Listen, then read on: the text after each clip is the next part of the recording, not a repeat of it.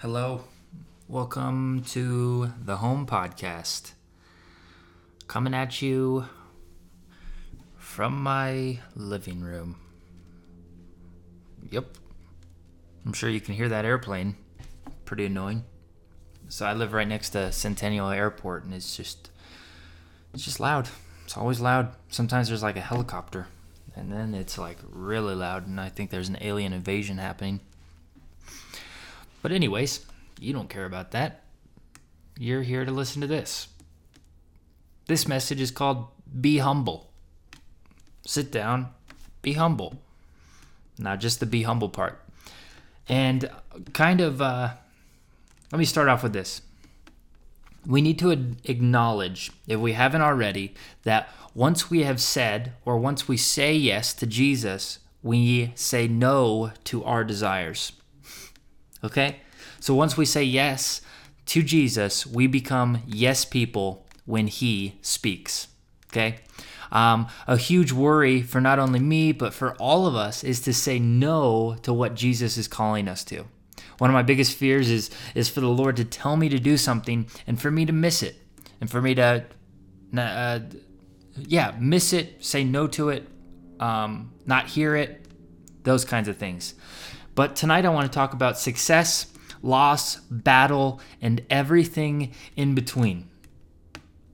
So, we should all be okay with identifying as slaves and servants to the Lord. If we're not okay with that, you got issues.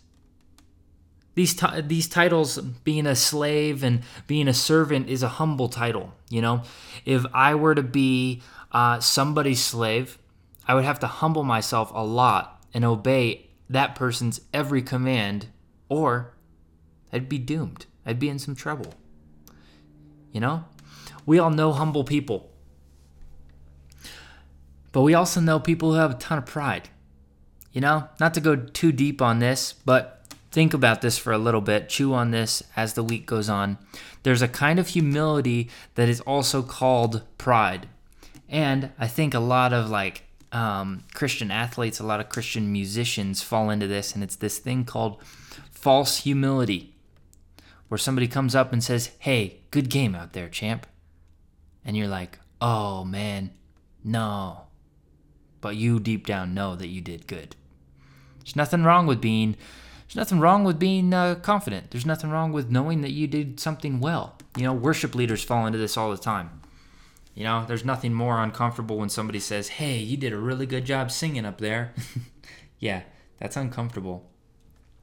But you can say, "Hey, thank you." You don't have to say, "Oh man, but this," you know? Because then you sound like a cheese, okay? So let's think of this whole concept of being humble, but not being like some kind of pans, you know? It's not some kind of pansy, just like, "Oh, but, you know, it was okay." You know what I mean? I hope you know what I mean. If you don't know what I mean, think about it. Reach out to me. I'll talk more about it. Maybe later. I want to talk about being humble. Not just in life and wins and loses, but also in our faith walk. You know, the Lord is actually attracted to humility. Think of people who the Lord decided to use on this earth, right? Abraham counted the Lord as everything. Genesis 18:27 backs that up. Moses, a murderer and committed to the Lord. Moses, a murderer and committed to the Lord, right? Numbers 12, verse 3. Then Paul, a guy who was pretty much slapped by the Lord, essentially. Philippians 3:8. Joshua led people into the promised land, Joshua 5:15. And then there's David, killed the giant with a rock. Stephen, willing to be stoned for Jesus, Acts 7. John the Baptist, willing to deflect his glory to Jesus, John chapter 1 and 2.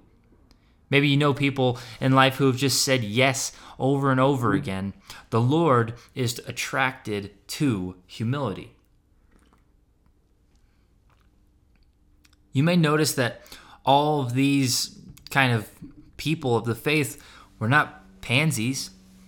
They were studs, They weren't being pushed around and like the nerdy kid in the high school, like, oh, geez, They were studs of the faith. They weren't pushovers. I mean, let's bring it real close to home. Jesus flipped over tables and drove people out of the temple with a whip.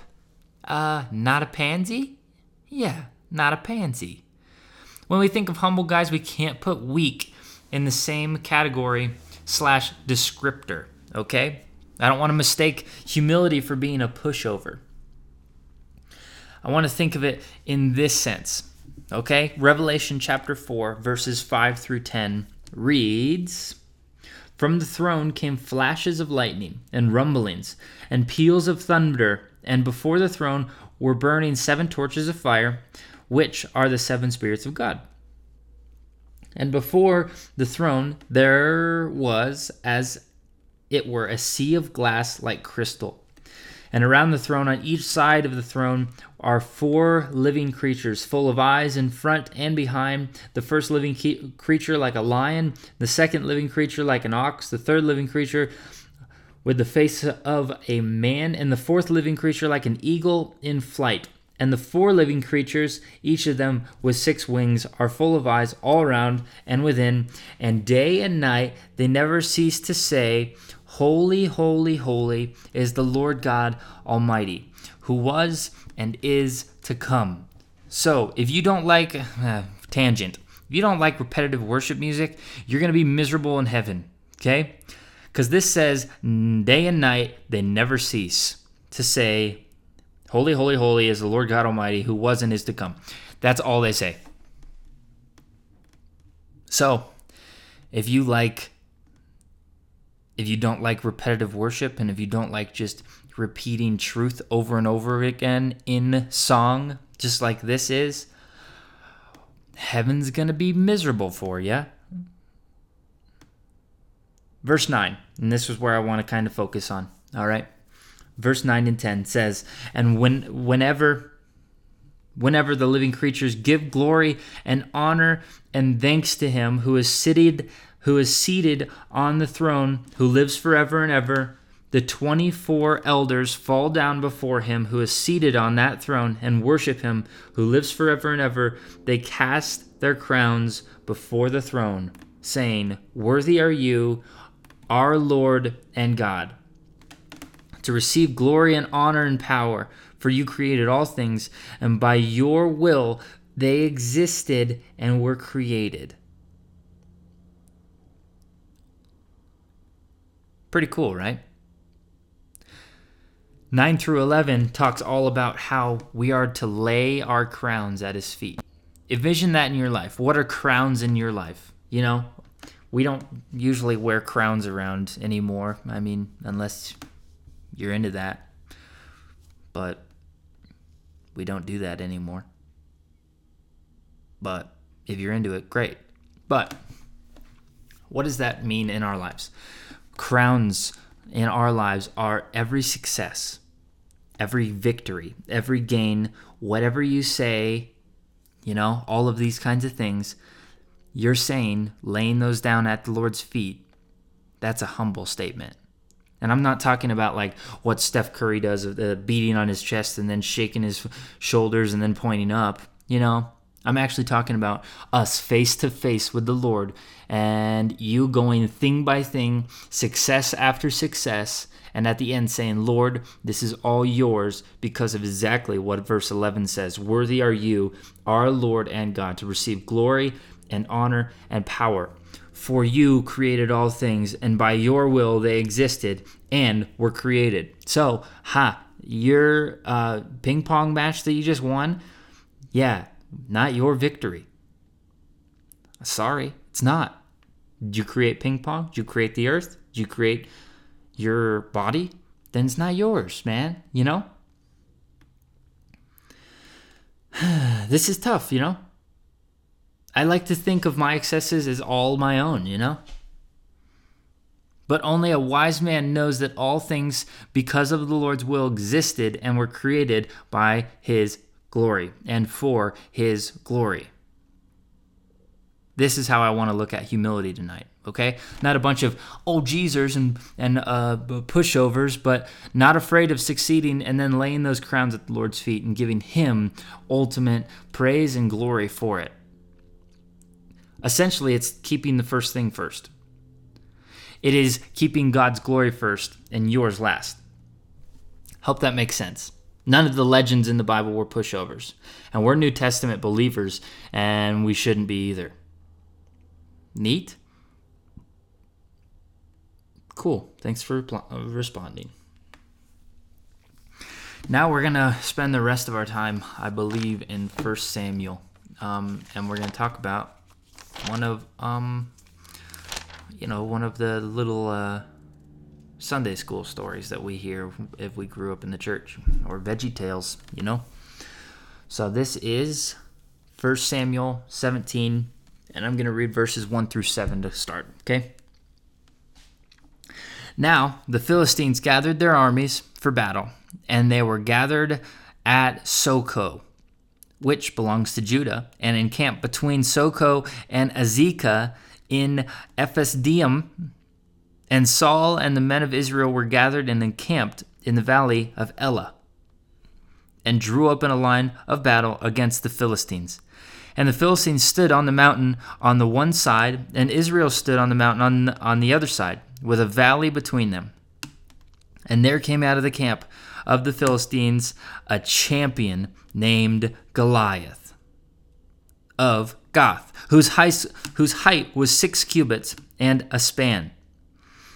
And he had a helmet of bronze on his head, and was armed with a coat of mail, and the weight of the coat was 5,000 shekels of bronze. Heavy. Verse 6. And he had bronze armor on his legs, and a javelin of bronze slung between his shoulders. The staff of his spear was like a weaver's beam, and his spearhead weighed 600 shekels of iron, and his shield bearer went before him.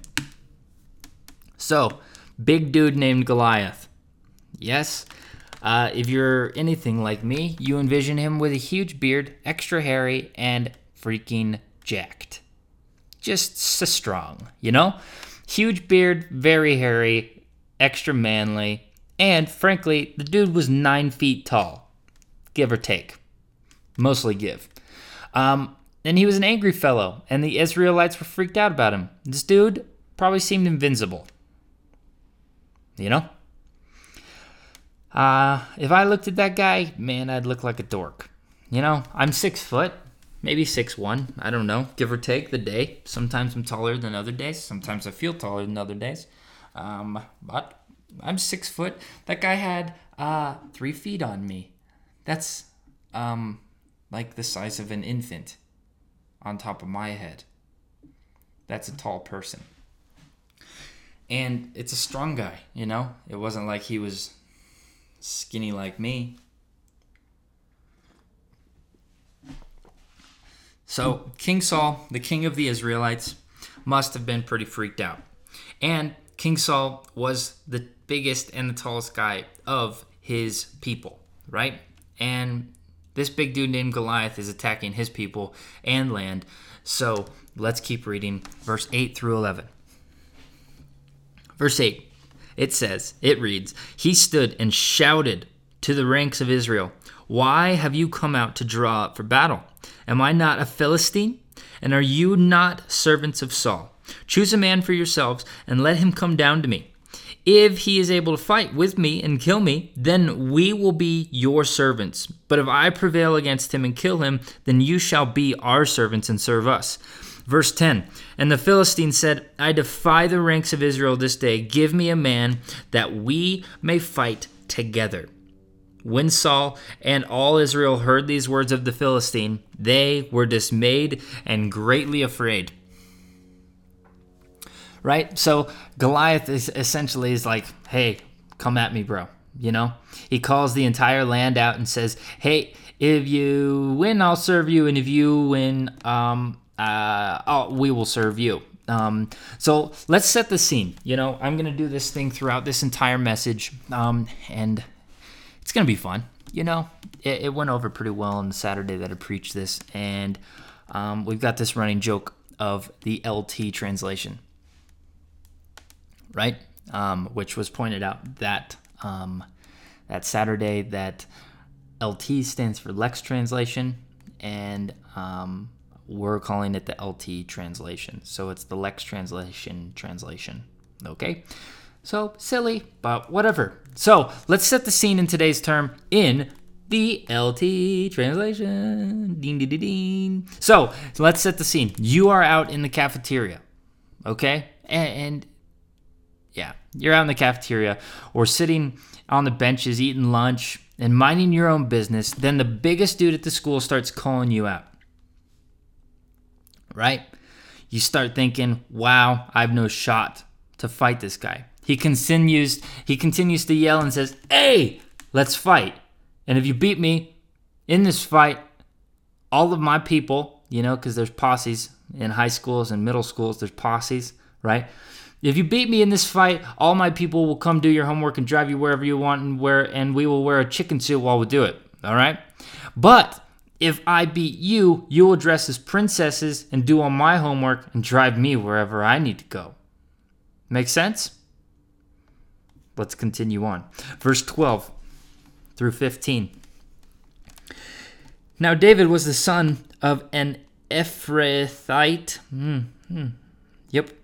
Ephrathite of Bethlehem in Judah named Jesse, who had 8 sons. Okay, so in normal language, David is the son of Jesse, and he's got 8 sons. Jesse has 8 sons, okay?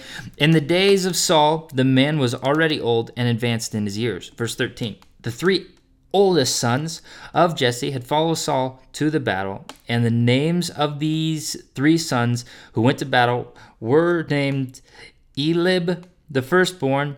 The next to him was Abinadab, and the third one was Shema, yeah. Verse 14, David was the youngest, and the 3 eldest followed Saul. But David went back and forth from Saul to feed his father's sheep at Bethlehem.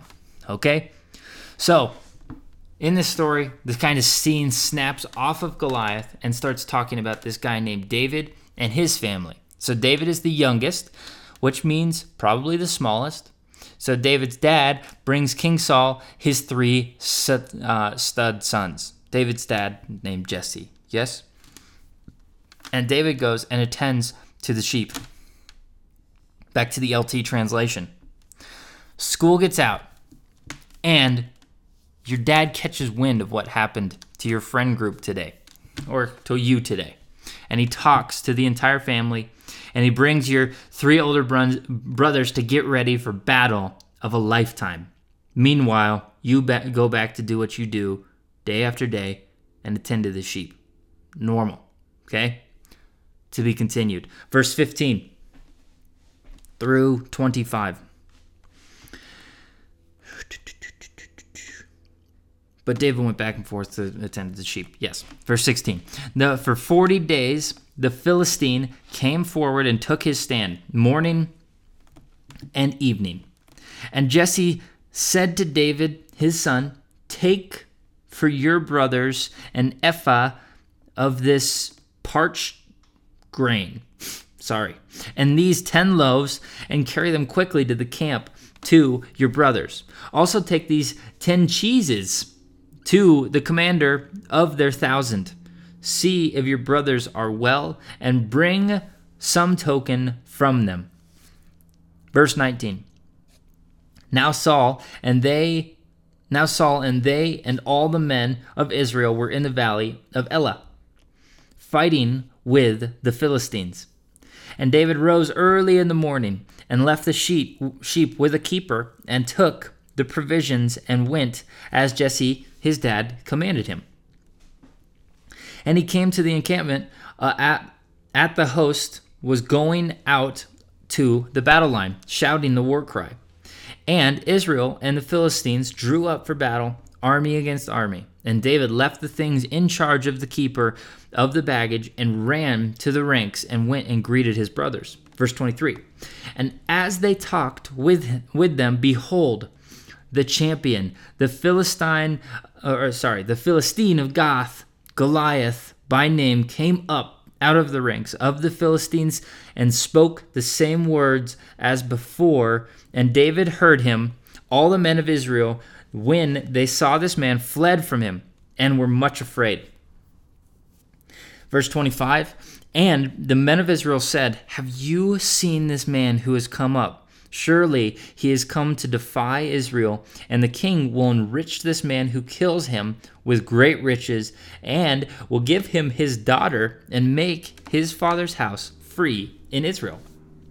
Okay, so that was a lot, but let's digest it for a second. Okay, so Goliath would come to the edge of the city every single day for 40 days to taunt the Israelites, right? Scene change. David's dad had David go run some errands, right? When you're the youngest, you get some grunt jobs, okay? He was running errands, okay? David brought some carbs to his brothers who were supposedly getting ready for battle.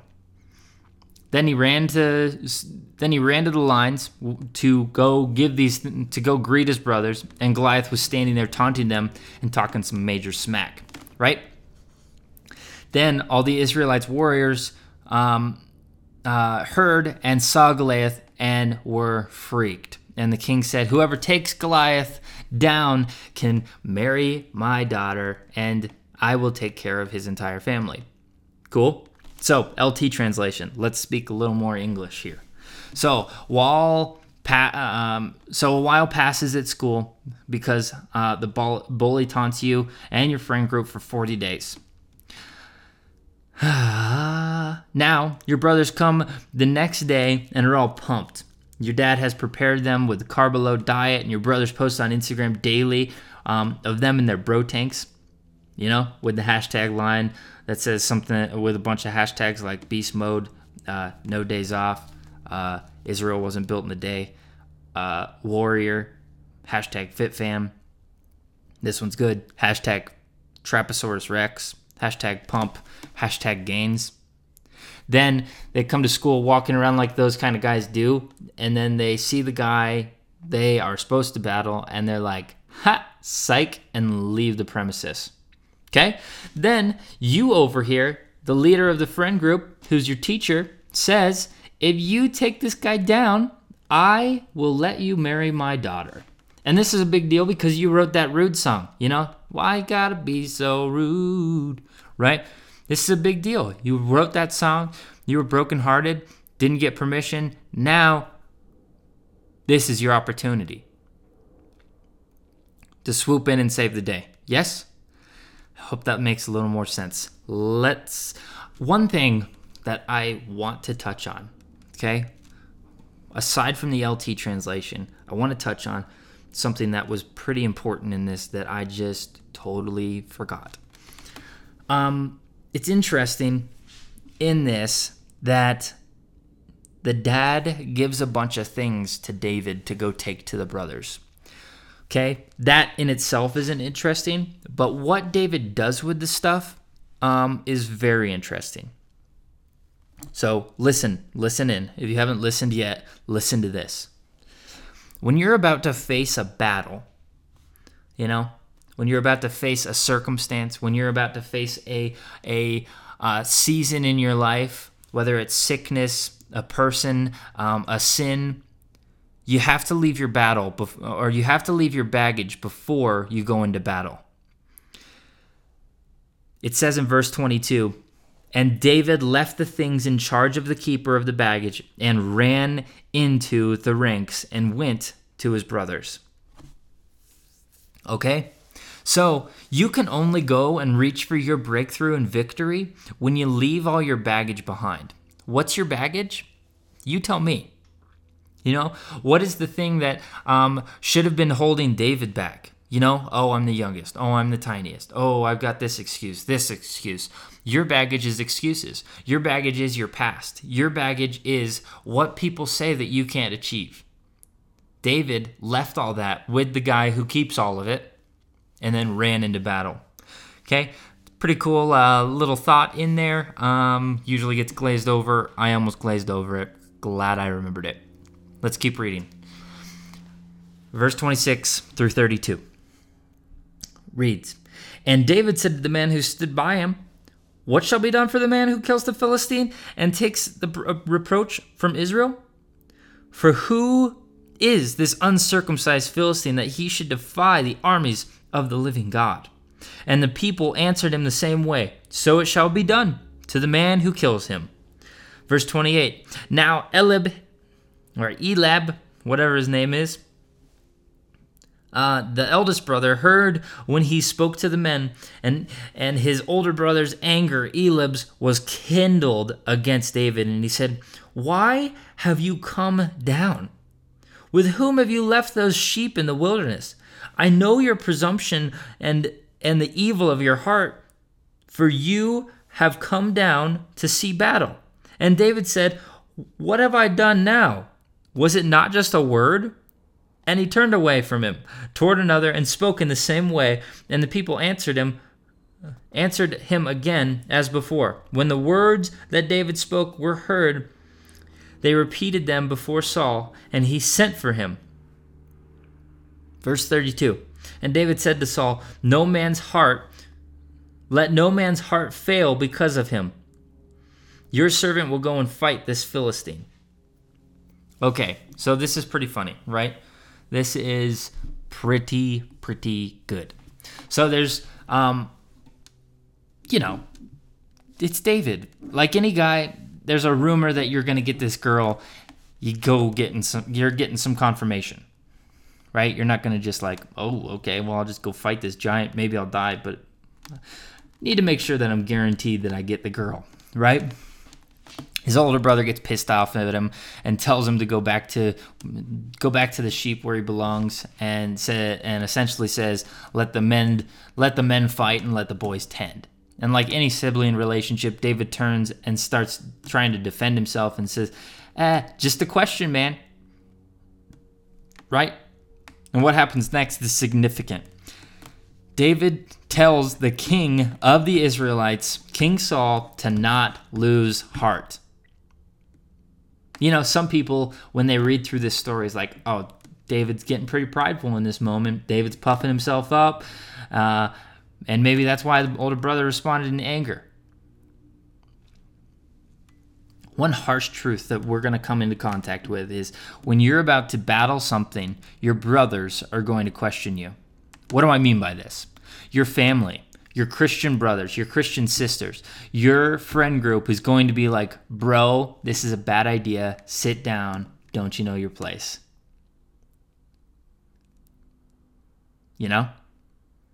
Meanwhile, your ultimate place because of your confidence in the Lord.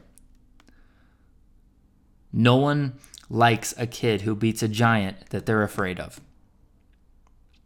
No one likes that. Nobody likes seeing the little guy win.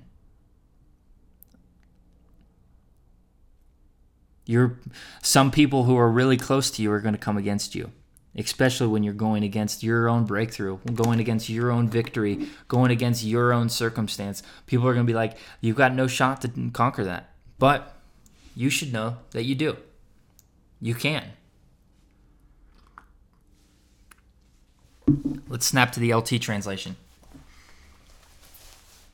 So, you just check again about the whole daughter situation, right? And one of your brothers who ran away from the battle tells you to get out of there and go back to the sheep. And you fire back and say, bro, it was just a question. And you turn to someone else and get the confirmation, right? The leader of your friend group, teacher, catches wind of this conversation and pulls you into the office. And you come in all your confidence and say, hey, I will fight this battle. Do not lose heart. We can do this. Giving your teacher a pep talk, the leader of your friend group, the pep talk. David gave King Saul a pep talk. Pretty cool. Let's keep reading. To be continued, verse 33. And Saul said to David, you are not able to go against this Philistine to fight with him, for you are but a youth, and he has seen a man of war from his youth. He has been a man of war from his youth. But David said to Saul, your servant used to keep sheep for his father. And when there came a lion or a bear and took a lamb from the flock, I went after him and struck him and delivered him out of his mouth. And if he rose against me, I caught him by his beard and struck him and killed him. Verse 36. Your servant has struck down both lions and bears. And this uncircumcised Philistine shall be like one of them. He has defied the armies of the living God. And David said,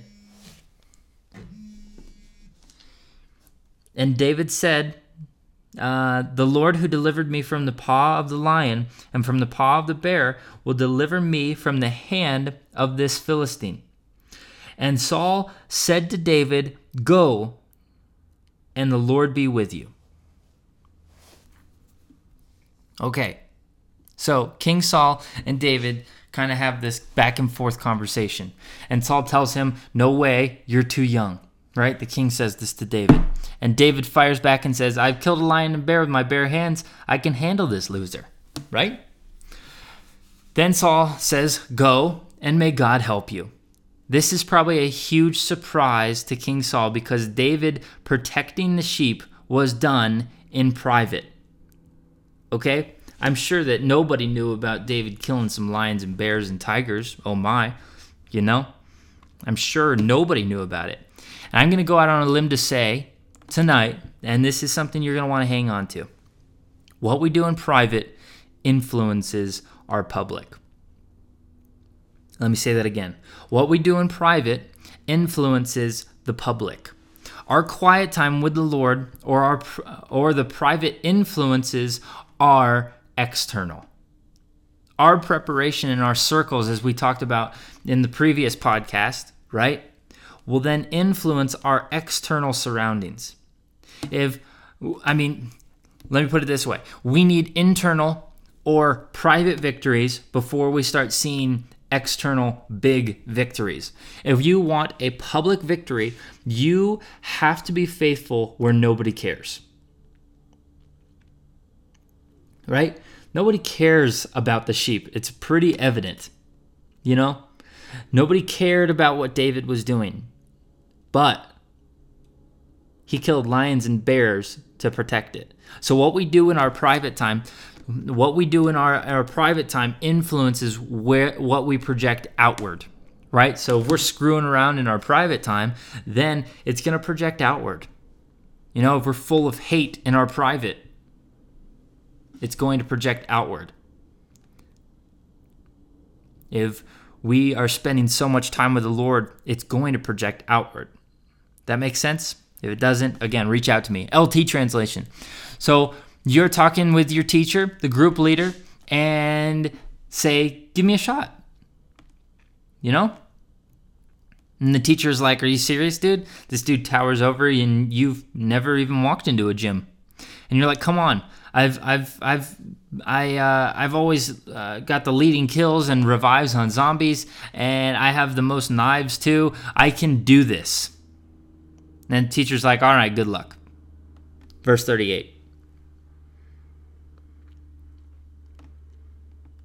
Here it is.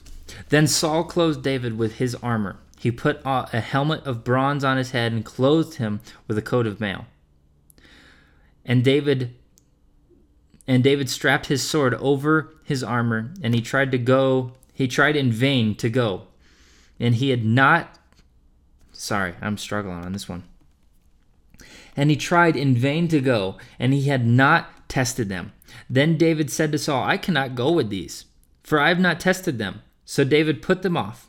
And he took his staff in his hand and chose 5 smooth stones from the brook and put them in his shepherd's pouch.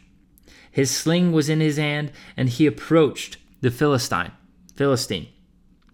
And the Philistine moved forward and came near to David with the shield bearer in front of him. And when the Philistine looked and saw David, he disdained him, for he was but a youth, ruddy and handsome in appearance.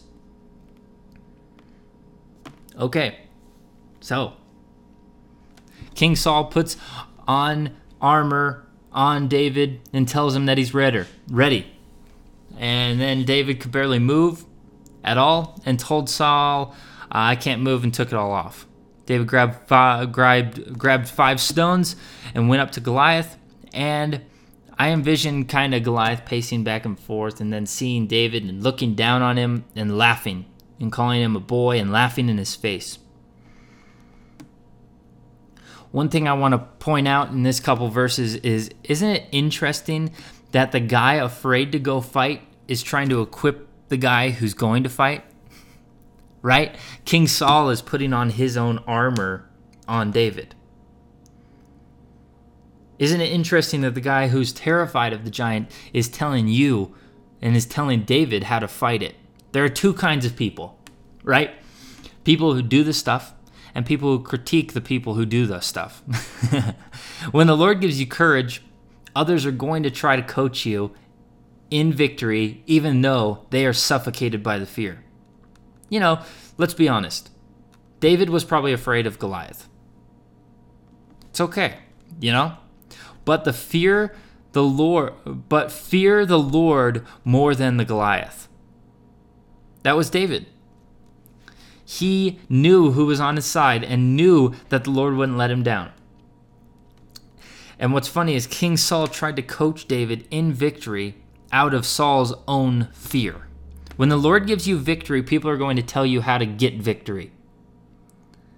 Think of it this way. Saul was afraid to go in battle, so he critiqued David's method of using a rock. Think of this also. King Saul tried to put the same kind of armor that 3 older brothers had on to go and fight this battle. King Saul tried to recreate a previous victory or his idea of a victory. Again, listen to this.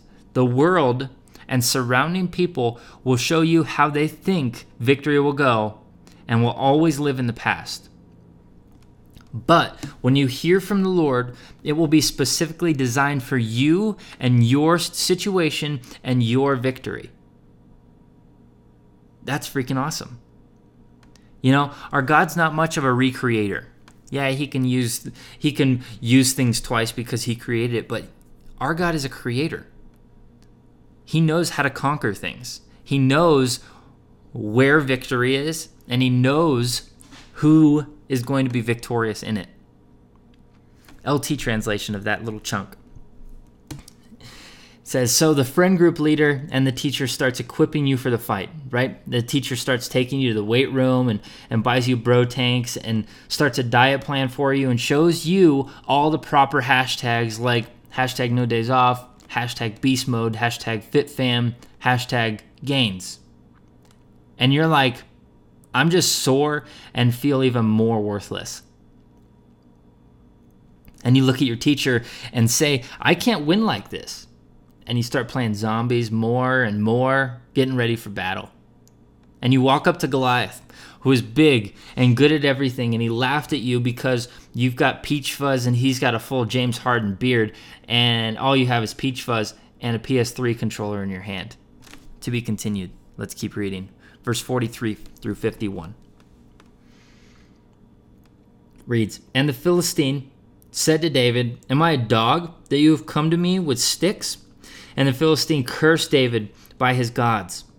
The Philistine said to David, come to me, and I will give your flesh to the birds of the air and the beasts of the field. Then David said to the Philistine, you come to me with a sword and with a spear and with a javelin, but I come to you in the name of the Lord of hosts, the God of armies of Israel, whom you have defied. This day the Lord will deliver you into my hand, and I will strike you down and cut off your head, and I will give your dead bodies to the host of the Philistines this day, to the birds of the air and to the wild beasts of the earth, that all the earth may know that there is God in Israel. And all that were in this assembly may know that the Lord saves not with the sword or spear, for the battle is the Lord's, and he will give you into our hand. And when the Philistine arose and came and drew near to meet David, David ran quickly toward the battle line to meet the Philistine. David put his hand in his bag and took a stone and slung it and struck the Philistine in his forehead. The stone struck into his forehead, and he fell on his face to the ground. So David prevailed over this Philistine with a sling and with a stone, and struck the Philistine and killed him. There was no sword in the hand of David. But then David ran and stood over the Philistine and took his sword and drew it out of its sheath and killed him and cut off his head with it. When the Philistines saw that their champion was dead, they fled. Boom.